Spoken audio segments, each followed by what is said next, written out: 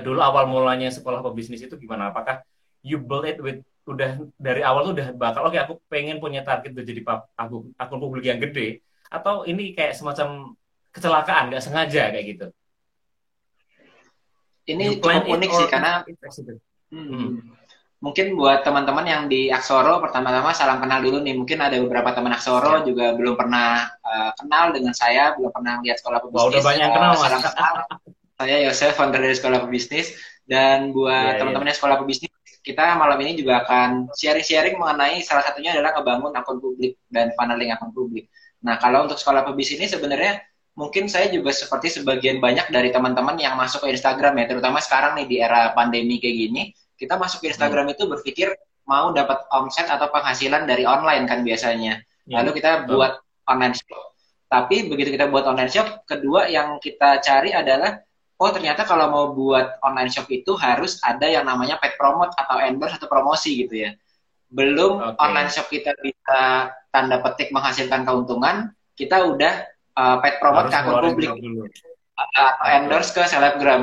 Nah awalnya pun saya mulai dari seorang yang masuk ke Instagram dulu di tahun 2013-an kurang lebih mas. Itu buat online shop. Jadi buat online shop terus lama-lama kok sadar setelah udah beberapa tahun saya tuh buat online shop walaupun online shopnya sudah berkembang tapi dulu tuh nggak tahu cara marketing di Instagram akhirnya mulai untuk paid promote kan rajin paid promote terus kepikiran Itu kok tahun enak ya berapa mas? kita tuh saya mulai 2013 jadi di 2013 ya.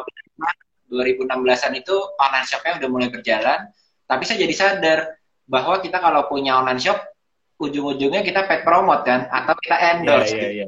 Nah, Betul lalu betul. saya berpikir, kenapa nggak kita dari awal memasuki Instagram ini buat akun publik atau mungkin buat akun tempat di mana kita tuh endorse gitu ya, sehingga bisa Ya. irit budget.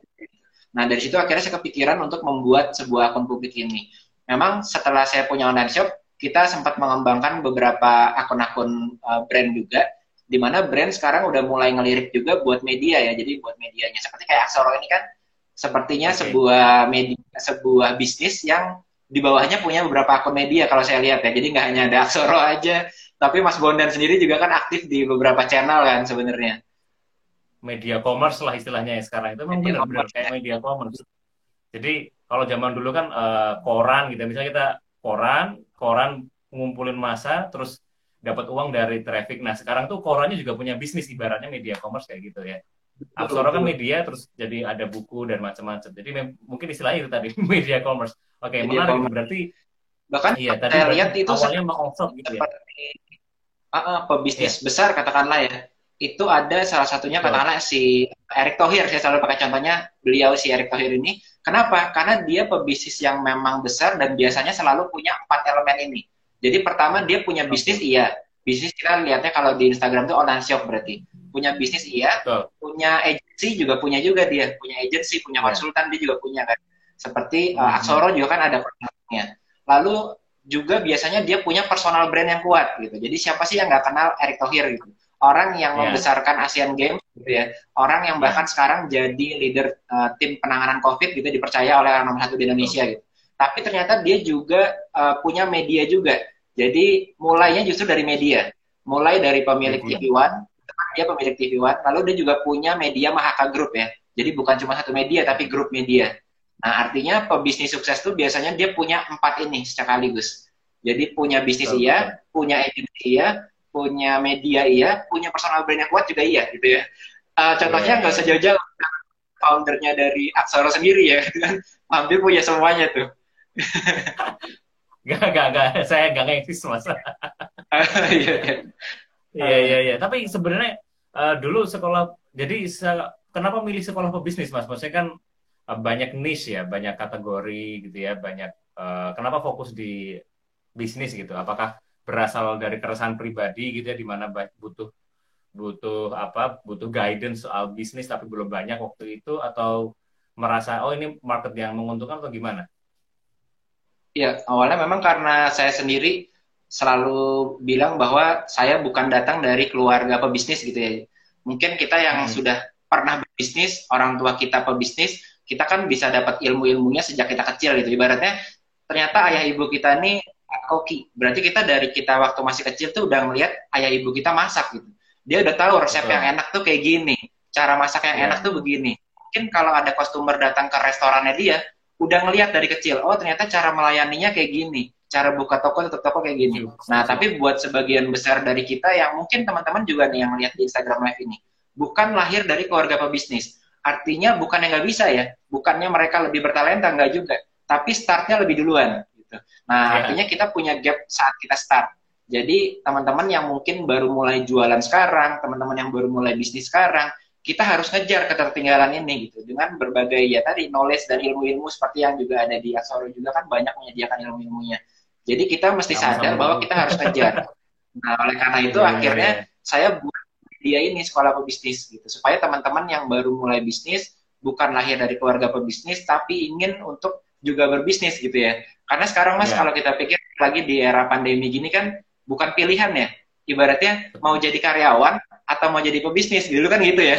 Kalau sekarang Iya, saya iya, rasa udah iya. bukan pilih, bukan lagi Iya, karyawan atau pebisnis, tapi karyawan yang harus berbisnis gitu kan sekarang. betul, Karena betul, betul, kebutuhan gitu. betul. Dan juga banyak juga nih pebisnis yang jadi karyawan juga loh. Iya, Teman betul saya betul misalnya ada betul. ya, dia pebisnis apa ya travel kalau nggak salah travel terus ya travel turun ya kan vakum hampir mati sekarang ini kan dia terpaksa jadi karyawan jadi dia reseller madu reseller herbal macam-macam karena sekarang kan yang lagi naik kayak gitu. Jadi emang ini sangat luar biasa. Nah ini pertanyaan dari grup saya itu Mas tanya jadi sebenarnya kalau kita mau bangun akun publik itu gimana risetnya gitu? Apakah berdasar passion kita atau berdasar kebutuhan pasar gitu ya? Terus kita memvalidasinya itu gimana gitu? Misalnya kan kadang gini nih, oh, saya hobi makan nih, oke saya mau usaha di kuliner, oke saya mau bikin akun publik di mungkin niche-nya kuliner gitu. Tapi kadang sering udah minder duluan, oh tapi kan di dunia kuliner udah banyak akun besar tuh. Nah, itu Hmm. kita gimana menyiasatinya kalau kita mau bikin akun publik di niche, di kategori, di market yang sudah ada akun gedenya kayak gitu, gimana itu, Mas? Wah, menarik banget nih. Sebelumnya mungkin saya mau cerita dulu.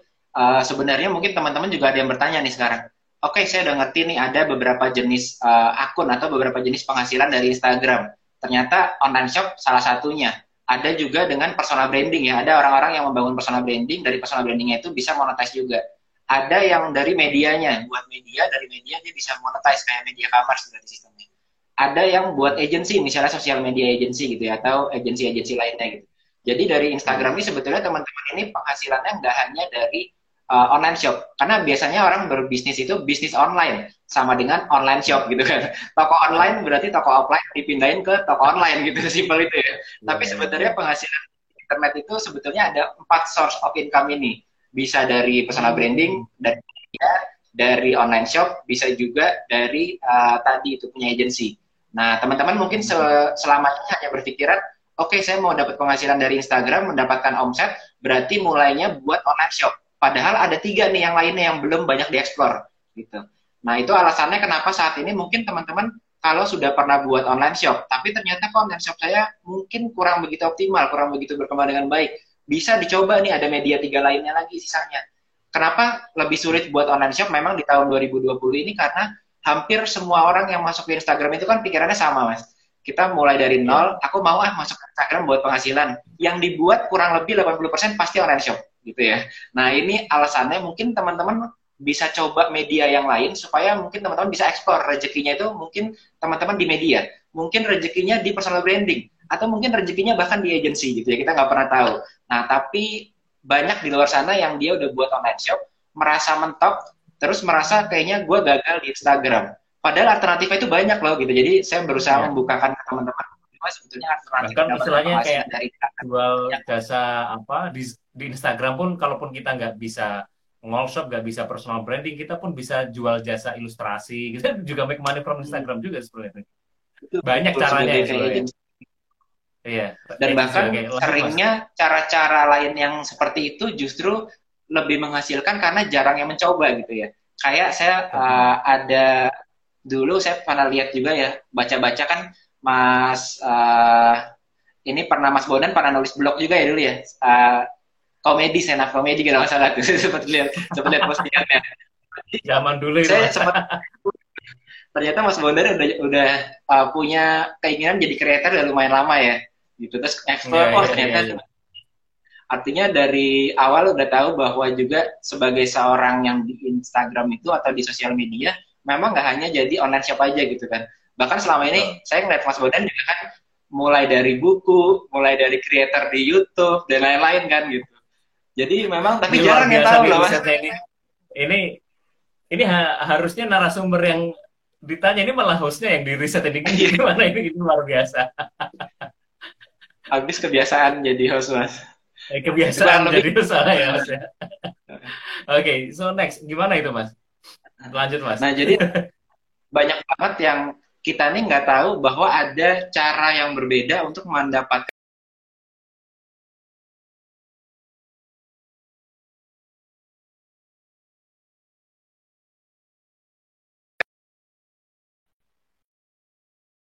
Cara lain.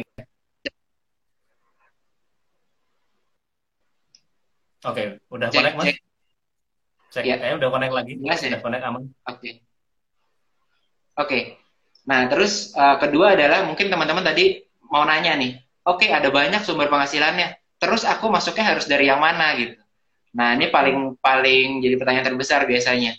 Aku dari akun publik, emang cocok ya akun publik buat aku ya gitu? Atau aku harusnya buat Hmm, personal brand sih gitu? Emang cocok sih buat ya. personal brand buat aku? Nah, kayak itu ya paling pertanyaan terbesar juga kan. Hmm. Nah, sebetulnya teman-teman saat ini bisa menentukan dengan cara mungkin ada pebisnis katakanlah saya pernah interview Tom Liwafa contohnya ya itu kan pebisnis Oke, yang apa? mulainya dari tadi dia masuknya dari bisnis dulu begitu Bisnis bisnisnya dulu ya. besar baru buat brandnya yang kedua.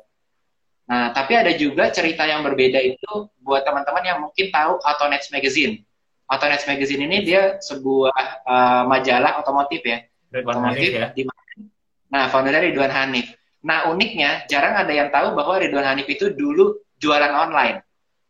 Jualan online Serius, dia malah. adalah jualan mobil. Jadi keluarganya itu punya Oh, mobil bekas. Nah, mobil bekasnya ini berusaha dijualkan ke online. Dulu dia buat oke. namanya website sendiri, namanya ridwanmobil.com. Gitu. Jadi buat dari offline, dia buat ke online ridwanmobil.com. Tapi ternyata setelah dia coba jualin dengan tanda petik online shop, kok kayaknya nggak bekerja dengan baik ya. Gitu. Penjualan mobilnya nggak ada yang terjual. Terus akhirnya dia explore lagi, apalagi ya yang bisa aku lakukan supaya aku bisa jualan mobil milik keluargaku ini, mobil bekas yang dia punya showroomnya. Akhirnya dia buat media dia masuknya. Nah dari media ini akhirnya Autonets Magazine-nya naik, lalu dapat berbagai partnership dengan ATPM ya, ATPM distributor untuk spare part. Nah dari situ baru dia punya kekuatan untuk building yang lain. Kalau tadi ada 4 nih, ada personal brand, bisnis, agency, sama media, dia masuknya dari media dulu Ridwan Hanif. Media Nah, dulu. begitu media jadi, Autonets Magazine-nya jadi, baru dia mulai untuk bikin personal branding-nya dinaikin juga di YouTube, gitu ya. Lalu selanjutnya baru dia buat bisnisnya. Nah, jadi teman-teman nih bisa masuk dari salah satunya dulu. Ada yang masuknya dari online shop dulu, merambah ke personal branding, merambah ke media. Ada yang masuknya dari personal brand dulu. Dia udah jadi artis terkenal buat kue artis misalnya kan. Itu berarti dia masuknya Iya, dari iya, artis iya. dulu, baru buat kue artis. Gitu. Nah, jadi teman-teman sekarang Banyak. coba dicocokkan dengan talenta teman-teman. Aku kayaknya kalau suruh personal branding setiap hari selfie, foto-foto, kayaknya aku ribet banget deh gitu sharing personalku sendiri misalnya gitu. Ya udah Iya, berarti iya, iya. teman-teman bisa memilih dari mana masuknya. Nah kurang lebih kayak gitu. Nah buat teman-teman yang Hmm. mau memilih, kayaknya aku cocok nih dengan akun publik masuknya dari media. Berarti teman-teman bisa coba buat akun publik. Nah sepertinya kayak gitu sih mas. Nah, oke. Jadi menarik banget. Jadi ternyata Ridwan Hanif juga pintu masuknya banyak ya dia ya. Maksudnya mengawal dari media dulu dan macam-macam. Nah, bagaimana untuk tahu kita, let's say kita udah mantep, oke aku mau pilih make money dengan membuat akun publik. Nah, terus kita udah milih niche-nya itu gimana? Apakah sekedar passion atau memang tadi itu marketnya atau gimana? Dan nanti kalau sudah ketemu apa pemain yang besar kita terus gimana gitu itu misalnya let's say Hmm. kuliner tadi itu ya ternyata kita udah kita mau bikin akun publik di kuliner ternyata sudah ada banyak akun food vlogger kah atau apa nah itu apakah kita tetap hajar aja gitu ya asal kita membuat perbedaan atau gimana itu mas.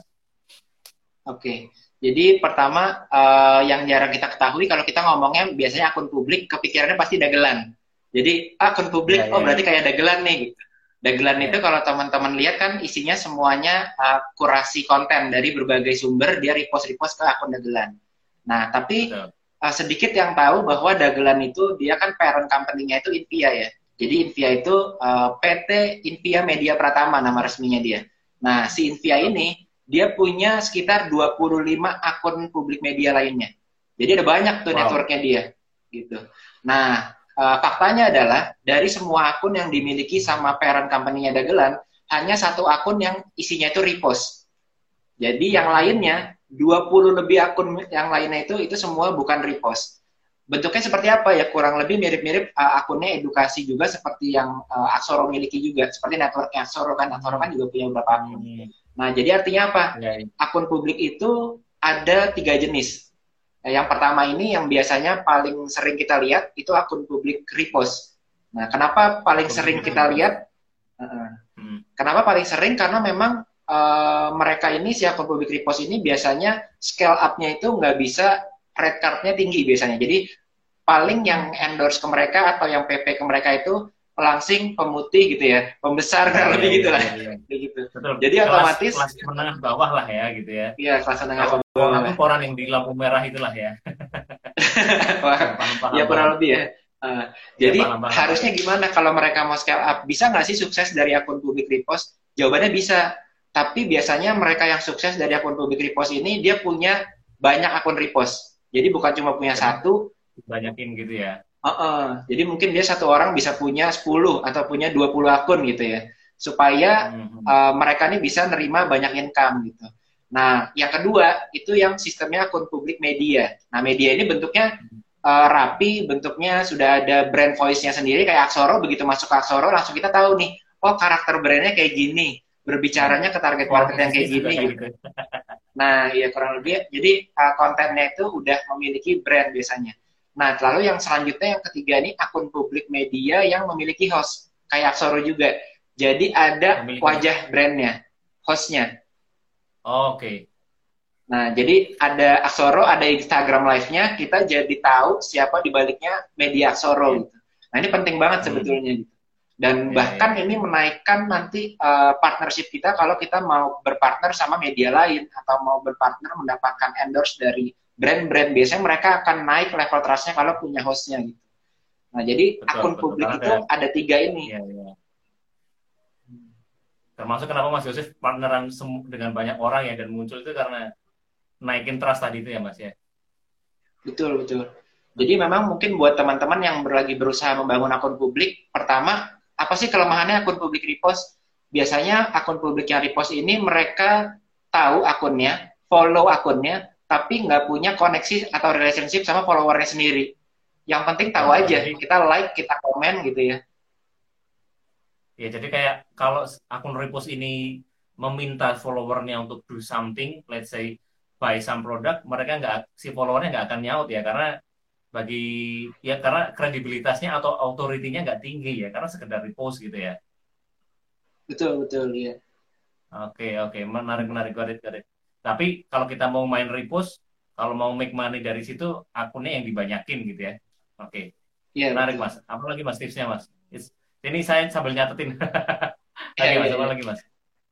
Nah, jadi setelah kita akun repost nih, kita mulai untuk biasanya pemain akun repost ini lama-lama sadar, kok aku udah buat akun repost, tapi followerku sudah besar, aku juga dapat repostan, dapat paid promote, tapi kadang ada, kadang nggak ada gitu. Nah, biasanya komplainnya itu ke saya. Jadi, aku punya akun udah besar nih akun repost, tapi paid promote-nya kadang ada, kadang nggak ada gitu. Nah, Iya, karena iya, iya. mereka ini mindset-nya ini masih buat akun publik, buat akun repost untuk nantinya dapat paid promote. Padahal akun media atau akun publik itu jadi sumber traffic sebenarnya. Jadi ibaratnya gini, Hmm. teman-teman udah punya akun repost, berarti kan teman-teman sudah punya kurang lebih kolamnya nih, udah punya orang-orang yang follow teman-teman. Betul. Daripada kita kasih kesempatan orang untuk bisa paid promote ke tempat kita, kenapa nggak teman-teman bangun funnelingnya sendiri supaya menghasilkan produk sendiri, brand sendiri, yang lain-lain ya. Karena udah ada trafficnya gitu. Nah banyak Oke, mindsetnya yang akun repost ini masih bergantung sama paid promote gitu. Padahal mereka sudah punya oke. nih sumber traffic. Oke, oke. Nah, Berarti kalau kalau kalau saya analogikan ya, kalau saya analogikan itu, misalnya kita bikin koran, ya kan? Kita bikin koran, dan sudah banyak yang baca koran kita gitu. Terus selama ini make money-nya dari paid promote, artinya menerima iklan-iklan ya kan, kayak iklan-iklan di koran gitu ya. Nah, daripada kayak gitu, mendingan koran inilah yang membuat produk itu sendiri gitu ya. Kurang lebih ya kayak gitu ya Mas ya betul. analoginya. Ya, Oke. seperti kan Menarik, kalau menarik. Nah, Zoro ini kan di ranahnya media atau publishing company juga kan. Jadi kurang lebih betul, sama betul. nih media publishing. Nah, yang Ya. idealnya memang sebuah media ini seperti kayak tanda petik ya kalau mention brand Gramedia gitu. Dia punya korannya iya, punya publishing bukunya iya, punya bisnis Ya, unitnya iya gitu kan. Nah, kurang lebih kayak gitu. betul, betul. Jadi kita Nah, udah punya medianya. Kenapa kita sewakan ke orang lain aja untuk menjadi income kita gitu. Tapi kita bisa bangun trafficnya ini ke beberapa saluran yang lain gitu sebetulnya. Nah ini yang ya benar, mindset benar. yang nggak dimiliki oleh pemilik akun repost. Nah biasanya banyak dari mereka ini yang lama-lama beralih ke akun publik media gitu. Hmm, Nah bedanya akun publik media ini mereka nggak hanya kenal, nggak hanya tahu aja, nggak hanya follow aja, tapi mulai kenal. Bedanya apa sih? Bedanya satu, kalau misalnya nggak ada hostnya, katakanlah kalau Aksoro ini kan juga udah masuk ke tahap selanjutnya nih, udah ada hostnya. Tapi banyak dari kita yang, mas aku kan ragu-ragu, masa aku baru mau mulai Instagram disuruh tampil sih gitu ya. Banyak loh yang kayak gitu gitu. Bisa nggak sih ya, aku tetap ya. tetap nggak stay di repost? Jawabannya bisa banget teman-teman. Bisa teman-teman bangun kalau ingat akunnya yang kemarin nih baru aja tumbang ya si Financial Coba, Advisor coba. Walk the Talk tuh. Nah, Oh itu iya, kan dia iya. membangun karakternya dengan membuat minjonya. Nah, minjonya ini Hmm, jadi betul. karakternya di sana, gitu. Walaupun nggak ada hostnya. Lalu yang Karakter berbeda lagi anonimus antara ya, ya. Oke. Karakter virtual lah ya, oke. ya. Nah, itu biasanya hanya dimiliki oleh akun media. Satu karakter virtual, kedua story campaign. Nah, story campaign ini juga hanya Hmm. dimiliki oleh mereka yang mainnya di akun media, akun publik media. Kalau akun repost itu biasanya obrolannya sama kurang lebih. Pertambahan followernya Hmm. berapa, impresinya berapa besarnya gitu. Jadi, itu aja di sekitar situ.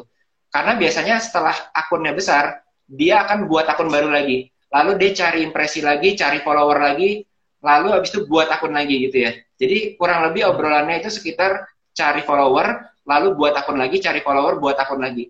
Nah, tapi nggak pernah untuk mendalami relationship sama follower sendiri biasanya. Yang berbeda kalau Ya, akun ya. media, dia meluangkan waktu bikin minjonya, bikin story campaign-nya, lalu dia coba untuk Instagram live gitu. Nanti yang berbeda sih.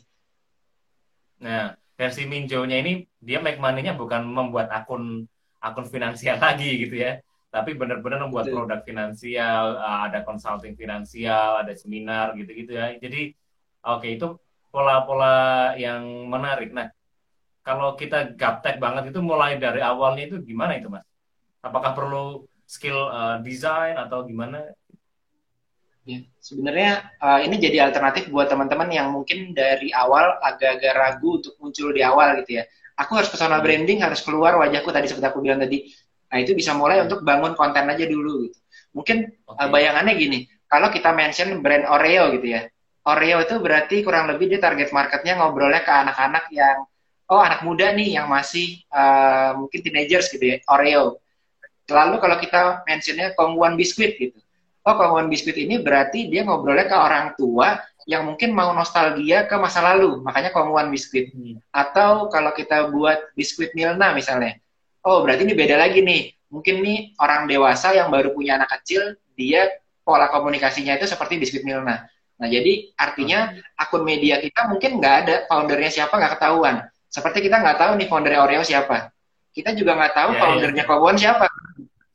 Kita juga nggak tahu foundernya dari si tadi biskuit Milna siapa. Tapi kerasa feel-nya itu dapat Hmm, gitu. Oh ternyata orang karakternya kayak gini. Kongwon karakternya kayak gini. Nah teman-teman bisa mulai bangun dari situ. Jadi membangun karakter brand yang ada di akun medianya itu. oke, oke. Jadi luar biasa. Nah, kalau sekolah pebisnis sendiri gimana itu, Mas? Apakah sampai sekarang itu dikelola sendiri atau sudah ada timnya? Karena kalau saya lihat mulai dari sekolah pebisnis, dagelan atau macam-macam itu sebenarnya kayak kalau kayak zaman dulu itu zaman blogger gitu ya, masih ada blogger yang dia autoritinya tinggi gitu ya, mungkin zamannya Raditya Dika atau siapa ya blogger zaman dulu Pak Nuruddin Januari gitu macam-macam. Nah sekarang kan Iya. ya atau kalau yang sekarang masih ngeksis tuh blog strategi manajemen Pak Yudianta Riksa gitu kan Oh, dia iya. masih masih Iya. kayak gitu. Nah kalau strategi skala pebisnis sendiri gimana nih sampai sekarang sengaja single fighter. Kalau kalau Pak Yudi kayaknya cuma setahu saya berdua kayaknya berdua atau bersatu aja saya nggak ngerti. Kalau skala pebisnis sendiri ini gimana nih sekarang nih? Kalau di awal memang kita masih sendiri, saya sendiri buat akunnya. Tapi kalau sekarang kita udah ada kurang lebih, ya ada beberapa staffnya sih kurang lebih 5 orangan lah untuk merawat akun ini. Nah, karena memang Hmm. di awal itu kita membesarkannya kan, saya sendiri nyoba metode untuk membesarkan akun sekolah pebisnis ini, kita kan 0 sampai 300K itu 1 tahun. Jadi dari 0 follower sampai Wow. 300K follower kurang lebih 1 tahun. Nah, kok bisa cepat kayak gitu gitu? Banyak yang sempat nanya juga. Jawabannya adalah memang akun ini bukan pertama kalinya kita bangun gitu. Jadi kita sempat bangun beberapa akun publik media juga. Lalu, jadi setelah saya punya online shop, saya akhirnya jadi sosial media consultant ke beberapa brand-brand gitu ya, ke beberapa brand. Nah, di brand tersebut kita terapkan juga teknik yang kita terapkan ke sekolah pebisnis. Lalu di sana Hmm. ternyata kalau kita bentuknya itu katakanlah online shop atau brand perusahaan, yang kita terapkan metode yang kita terapkan di sekolah pebisnis atau di akun publik itu bisa berkembang juga gitu. Tapi kekurangannya memang saat orang itu udah tahu kita mau jualan biasanya. Jadi katakanlah brand Gojek gitu. Kita tahu sih Gojek ini ujung-ujungnya pasti minta kita untuk install aplikasi gitu. Artinya udah mau selling nih. Itu nanti perkembangan followernya akan kelihatan juga. Nggak sekencang kalau kita bangun akun publik media yang memang pure sharing, nantinya baru trafficnya dialirkan ke tempat yang lain.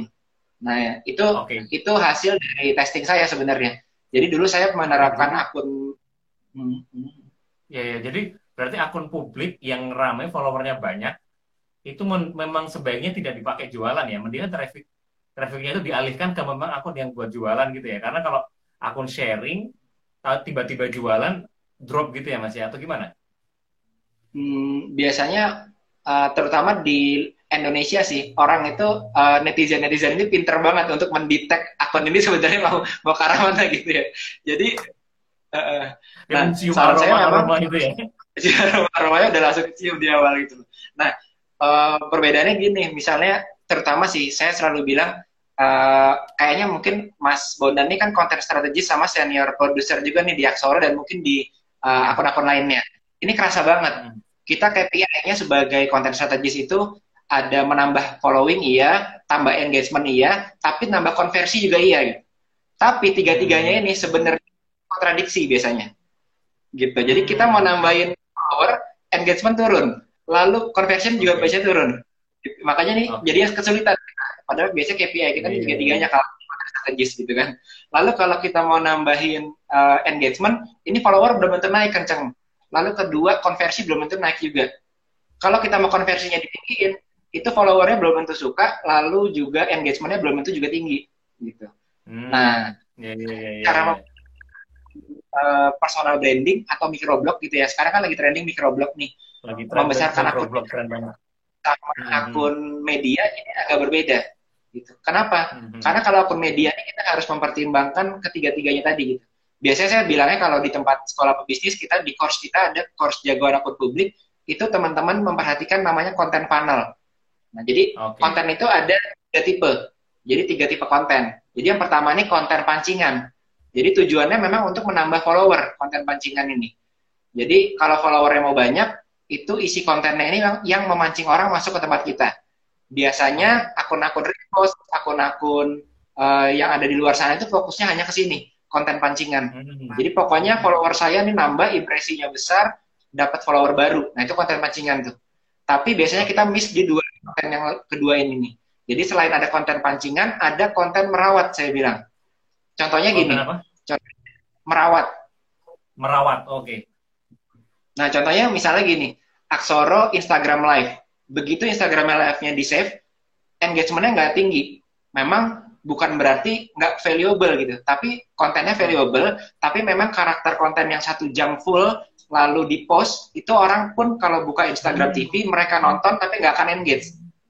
Gitu. Oke. Oke. Jadi, makanya Wah, akhirnya ini maunya ini menarik valuable, ini tapi nanti saya share ke tim sosmed. Oke, lanjut Mas, lanjut Mas. Ya. Oke. Jadi maunya kita sebetulnya di Aksoro ini mau menaikkan follower atau engagement, tapi begitu kita posting IG live kita ke feed, kok jadi drop ya gitu, engagementnya jadi turun. Hmm. Lah lalu KPI-nya Hmm. gimana harus? Nah biasanya kita Hmm. bingungnya di karena memang fokus Oke. kita biasanya hanya pada nambahin follower aja, tapi kita lupa ada konten merawat. Padahal konten Instagram Live ini konten merawat nih. Dari orang yang Hmm. udah follow kita, mereka jadi lebih kenal sama Aksoro, jadi lebih trust sama Aksoro, baru nanti bisa konversi.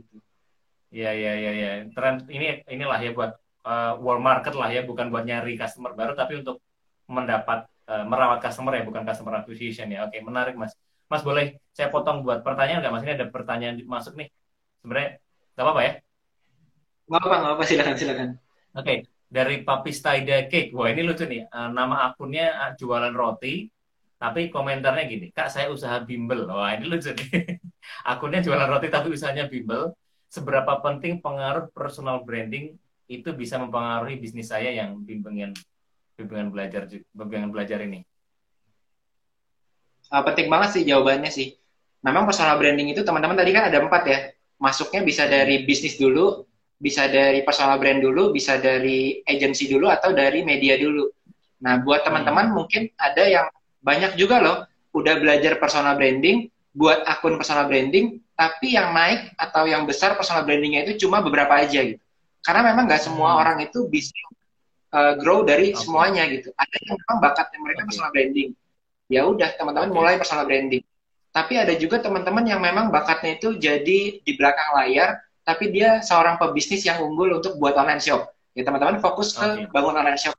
Gitu. Ada yang ternyata teman-teman ini, kalau media ini kita biasanya kan meliput ya, atau interview. Kayak Aksoro Hmm. ini. Senangnya kita malah belajar dari orang lain. Senangnya kita gali Hmm. ilmu gitu. Berarti Hmm. cocok banget dengan akun publik media. Dimana emang hostnya Hmm. ini, ibaratnya saya selalu bilangnya, kayak Najwa Shihab lah gitu. Najwa Shihabnya Hmm. pebisnis gitu ya. Nah, Ya, lalu ya, dari ya, ya. situ, misalnya gini, Najwa Shihab itu pebisnis bukan? Bukan ya. Bukan. Najwa Shihab itu Politisi juga politisi bukan. bukan? Bukan kan? Dia pejabat bukan? Bukan juga gitu. Bukan. Tapi dia Jurnalis berada dia di ya. antara Di jurnalis ya. antara mereka. Jadi seperti akun publik media ini seperti jurnalis. Jadi teman-teman bukan pebisnis besar juga bukan, bukan politisi bukan, bukan pemerintahan bukan, tapi kita bisa berada di antara leader-leader itu. Betul. Karena kelebihannya jurnalis atau tugasnya yang reporter seperti Mbak Najwa ini tugasnya memang mengolah informasi kan. Karena nggak semua pebisnis yang praktek itu bisa menyampaikan informasi gitu. Mungkin kalau kalau yang kayak Mbak Najwa itu mungkin Mas Burhan Solihinnya Tempo ya. Mas Burhan Solihin Tempo itu beliau jurnalis ya, pernah di Tempo. Sekarang dia lagi ngeksis meliput kemana-mana itu. Jadi kayaknya luar biasa. Oke, itu masalah Mas. Jadi pengaruh Jadi juga ya Mas tadi ya personal branding. ada dua Hmm. cara membangun personal branding. Yang pertama Oke. adalah kita membangun personal branding dengan cara kita sharing-sharing dan kita menjadi expertnya gitu. Jadi, oh saya expert Yes. mengenai katakanlah apa gitu. Kita share terus mengenai hal itu. Tapi ada cara lain untuk membangun personal branding. Yaitu saya bilangnya selalu seperti Najwa Shihab tadi. Teman-teman berbicara dengan banyak orang, menjadi saluran informasi buat audiensnya teman-teman, nanti personal brandingnya teman-teman akan naik. Seperti Najwa Shihab. Seperti Oke. ya gitu kurang lebih jadi seperti hostnya gitu ya. Oke, oke. Nah, ini ada pertanyaan dari Mentalpreneur. By the way, ada Teh Muri Handayani juga nonton. Teh Muri Handayani ini saya kenal dan mungkin dia termasuk tadi kan pintu masuknya banyak. Beliau ini Teh Muri ini dulu sampai sekarang sih masih all shop ya. Dia jual jualan jilbab. Berarti kan dia main di pintu masuknya di all shop. Terus karena berhasil all shopnya besar, terus membuat sekolah bisnis online, tapi spesifik untuk emak-emak. Jadi bikin kursus gitu kan, make money-nya dari kursus. Terus sekarang membuka jasa social media management, berarti main di agency ya. Personal branding juga Iya. dapat, ini luar biasa ini Teh Muri Handayani empat-empatnya dimainin. Salam ya, dia kalau nonton pasti. Nah ini ada pertanyaan ini Mas. Pertanyaan, Mas boleh nggak sih akun media kalau kedepannya dirubah jadi akun personal branding? Hmm. Wah ini sebetulnya cukup sering ditanyakan dan jawabannya paling berbahaya banget. Sebetulnya Bahaya ya? memang sih Baik banget. Memang dari semua jenis akun ya saya bisa katakan karena saya udah coba untuk membangun semuanya juga gitu dari online shop juga pernah, lalu media nih dari sekolah pebisnis, agency pun saya kan sosial media consultant dan kita juga running agency sosial media, itu kita testing semua jenis akun. Memang perkembangan follower itu paling cepat akun publik gitu. Kenapa? Karena kalau kita bayangin misalnya katakanlah kita bangun pagi gitu ya, kita bangun Hmm, pagi, lah kita selanjutnya kan ngambil HP kita, cek WhatsApp apa, betul. mungkin ada update dari kantor nih, dari bos kita atau dari tim kita, ada update apa ya, kita Hmm, cek di WhatsApp. Lalu selanjutnya mungkin kalau kita pebisnis, kita cek nih, toko kita udah dibuka belum ya? Jangan-jangan karyawan kita belum datang, kita cek di WhatsApp. betul. Nah, setelah itu kita masuk ke sosial media. Begitu kita masuk ke sosial media itu yang kita lihat adalah, aku penasaran nih di sosial media, teman-teman kita yang kita kenal di offline, tapi kita kenal juga di Instagram, pasti kita masuk ke story-nya. Kita kepo kan. Si ini lagi ngapain nih hari ini? Si ini lagi ngapain nih hari ini? Kita cek-cekin semua gitu. Hmm, Nah, setelah itu iya. selesai, baru kita ngecek ke yang lain. Apa itu? Satu adalah mungkin teman-teman kita yang misalnya artis. Kita kepo ke mereka. Lalu kedua, kita kadang-kadang ngelihat juga quotes-quotes. Katakanlah gini, lagi di COVID, era pandemi kayak gini, kita pebisnis atau kita sales agent, itu kayaknya moodnya lagi nggak enak gitu. Mau jualan juga susah misalnya gitu ya. Tadinya kita jualan Hmm, offline di mall, mallnya tutup. Begitu kita bangun kok lemas banget kayaknya badan kita. Terus tiba-tiba hmm, ngelihat quotes gitu yang membangkitkan jiwa kita, dibilang bahwa harus selalu semangat karena hidup kita cuma sekali. Manfaatkanlah waktu kita yang singkat ini buat keluarga kita, buat anak-anak kita dan lain-lain gitu. Ada quotes yang kayak gitu. Terus kita langsung bangkit lagi kan. Wah, nih gue harus semangat nih, gue gak boleh kayak gini nih. Kita harus action, cari betul. plannya apa dan lain-lain gitu. Nah, itu yang dikonsumsi itu adalah akun-akun yang sifatnya satu personal branding, teman-teman kita yang kita kenal di offline sama akun publik. Nah, pertanyaannya, ada nggak teman-teman yang baru bangun tidur, lalu langsung bertanya ke diri kita sendiri, aku baru bangun nih, ada nggak ya di Instagram akun online shop baru yang aku belum kenal, yang aku mau tahu? Ini jarang banget kan.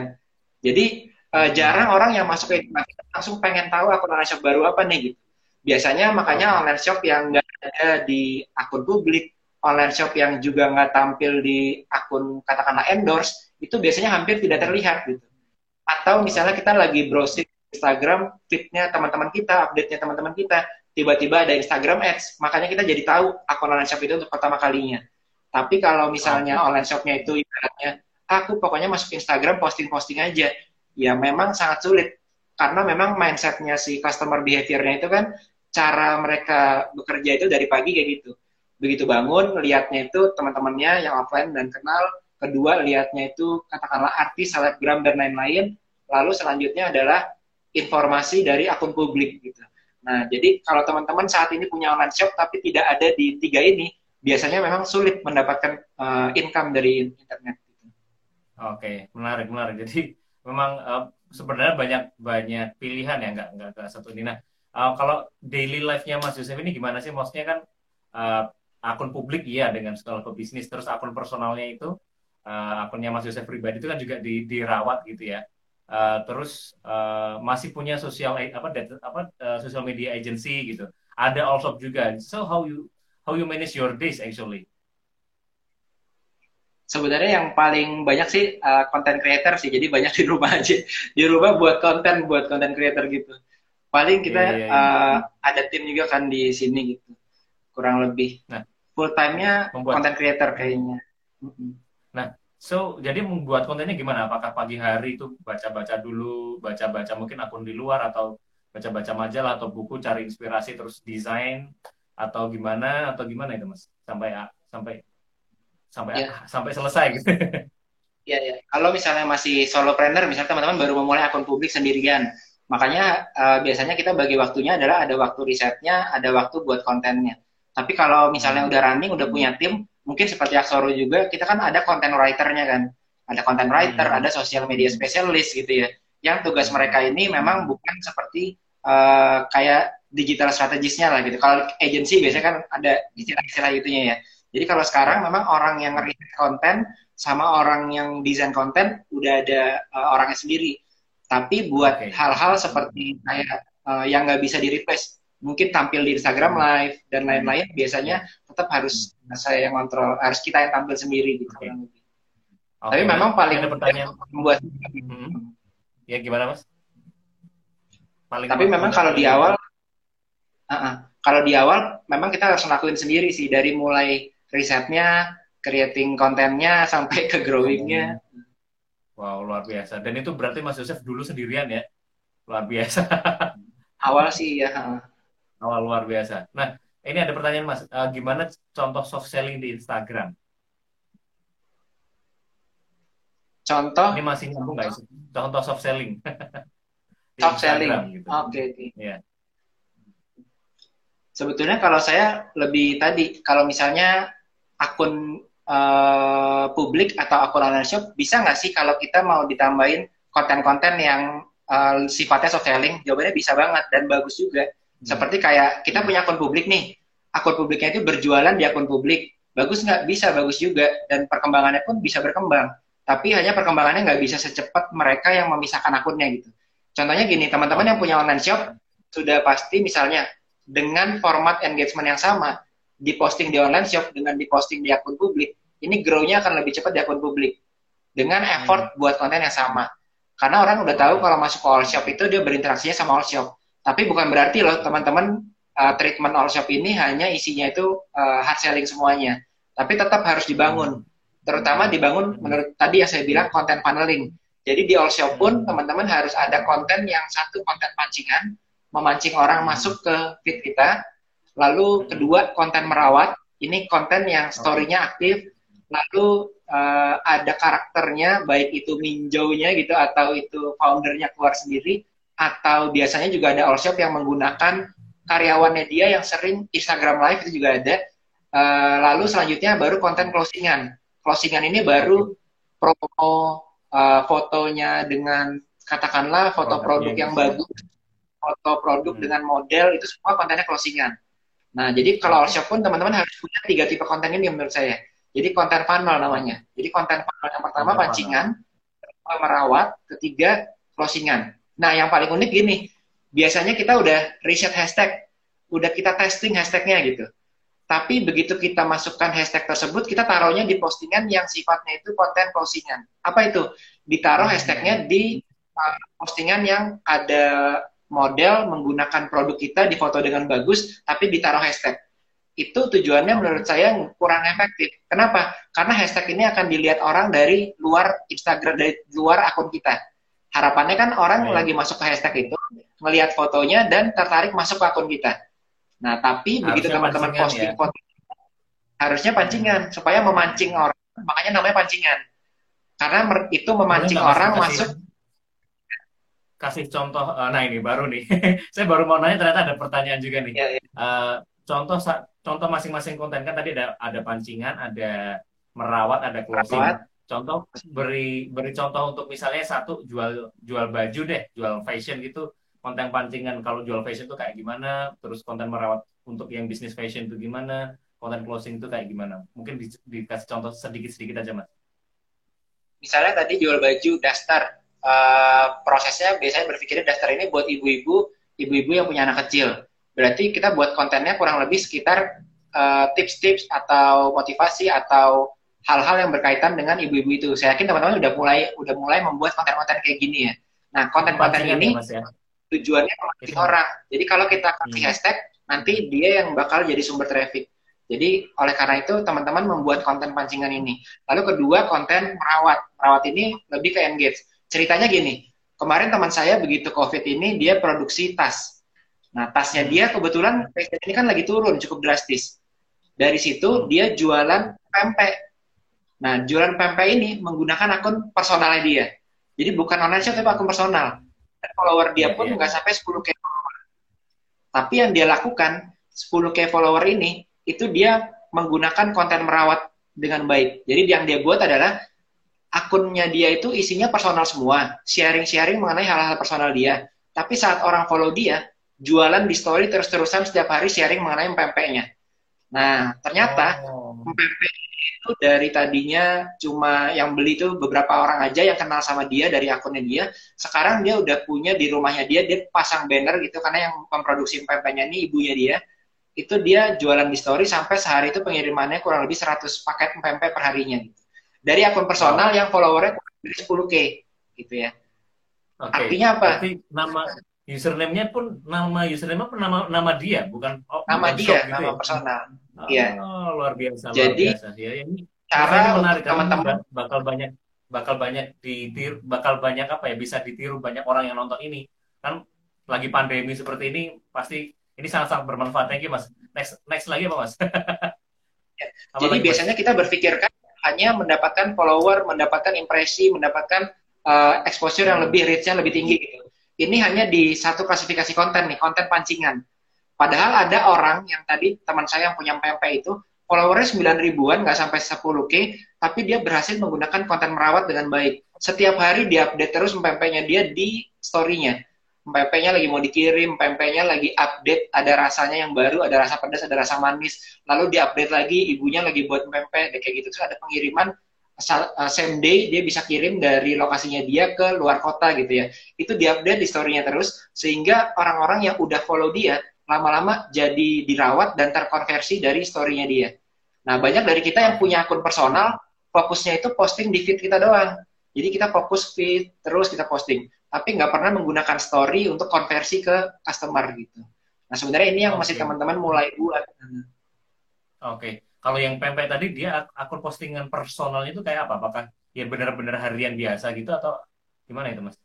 Biasa ya? Berarti Iya, dia lebih nggak personal. banyak akun pancingan ya? Dia nggak banyak Iya, akun kok nggak pancingan ya? banyak. Itu Tapi contoh akun yang pas merawat gitu banget. ya?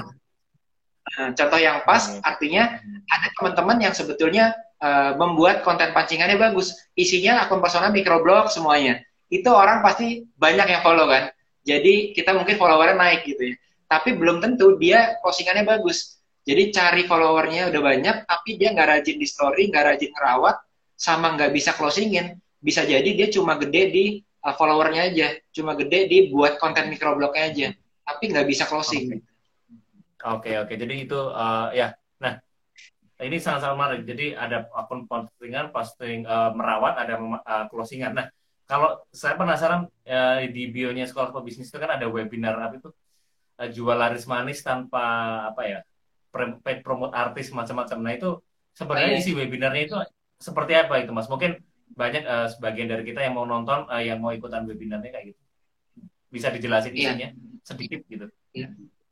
Sebetulnya itu mengenai tadi kita udah punya medianya. Waktu kita mau, ini saya ngomongnya lebih ke arah strategi funnelingnya ya. Jadi memang Ya, di sekolah pebisnis ini kalau teman-teman cek di Instagram TV-nya, kita interview para pebisnis yang dia nih memiliki akun publik media seperti Aksoro gitu.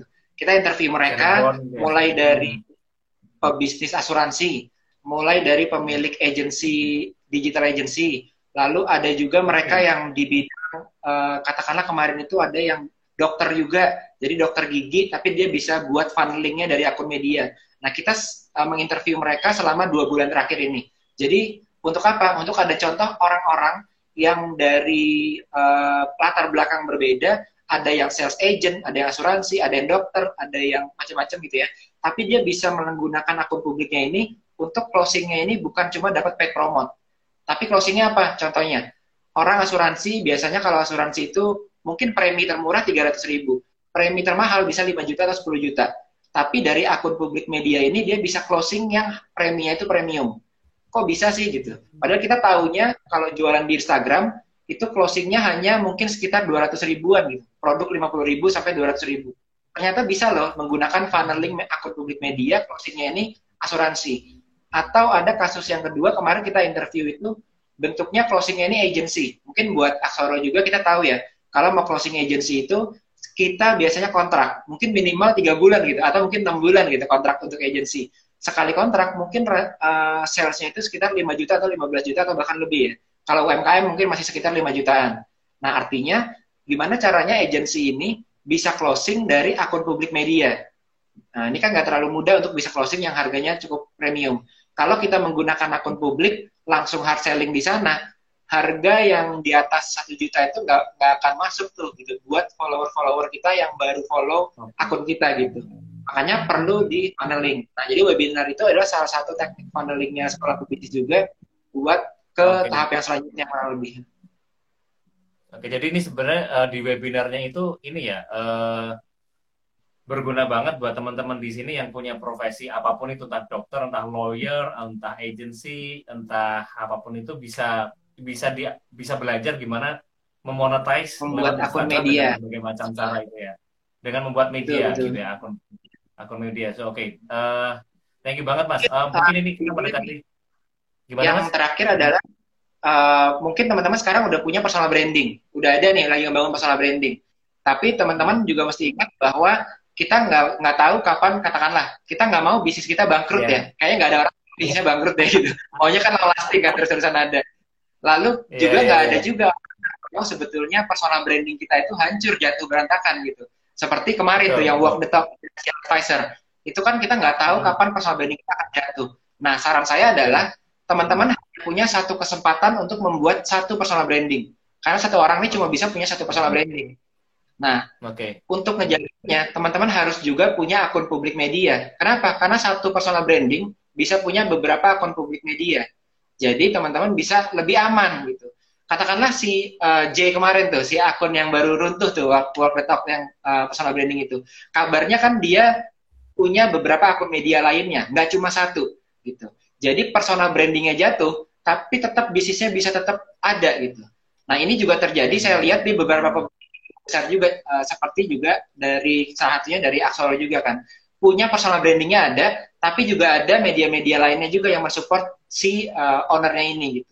Jadi sebetulnya kita Ya, personal ya, branding ya. ini punya lebih banyak untuk mensupport bisnis kita. Dan yang paling enak memang akun publik media ini teman-teman bisa monetize, bisa dijual. Kalau personal branding, katakanlah Steve Jobs. Steve Jobs udah meninggal.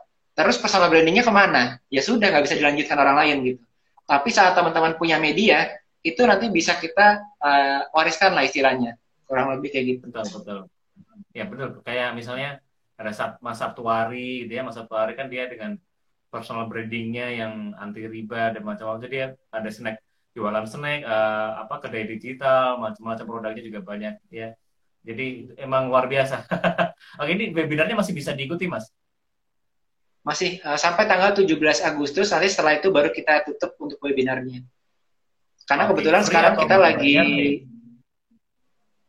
free kok. Kita itu buat edukasi teman-teman, memang harusnya berbayar, harganya 150 ribuan dari sesi webinar kita yang memang berbayar di Zoom, tapi kita buat free selama kurang lebih hingga 17 Agustus ini, karena setelah itu Oke. nanti kita akan nggak open lagi untuk jagoan akun public course-nya. Jadi teman-teman yang penasaran akun publik media itu kayak gimana sih, termasuk ada orang-orang yang bisa sukses dari akun publik media itu siapa aja. Nah, itu teman-teman bisa tahu nanti di dalam Hmm. situ.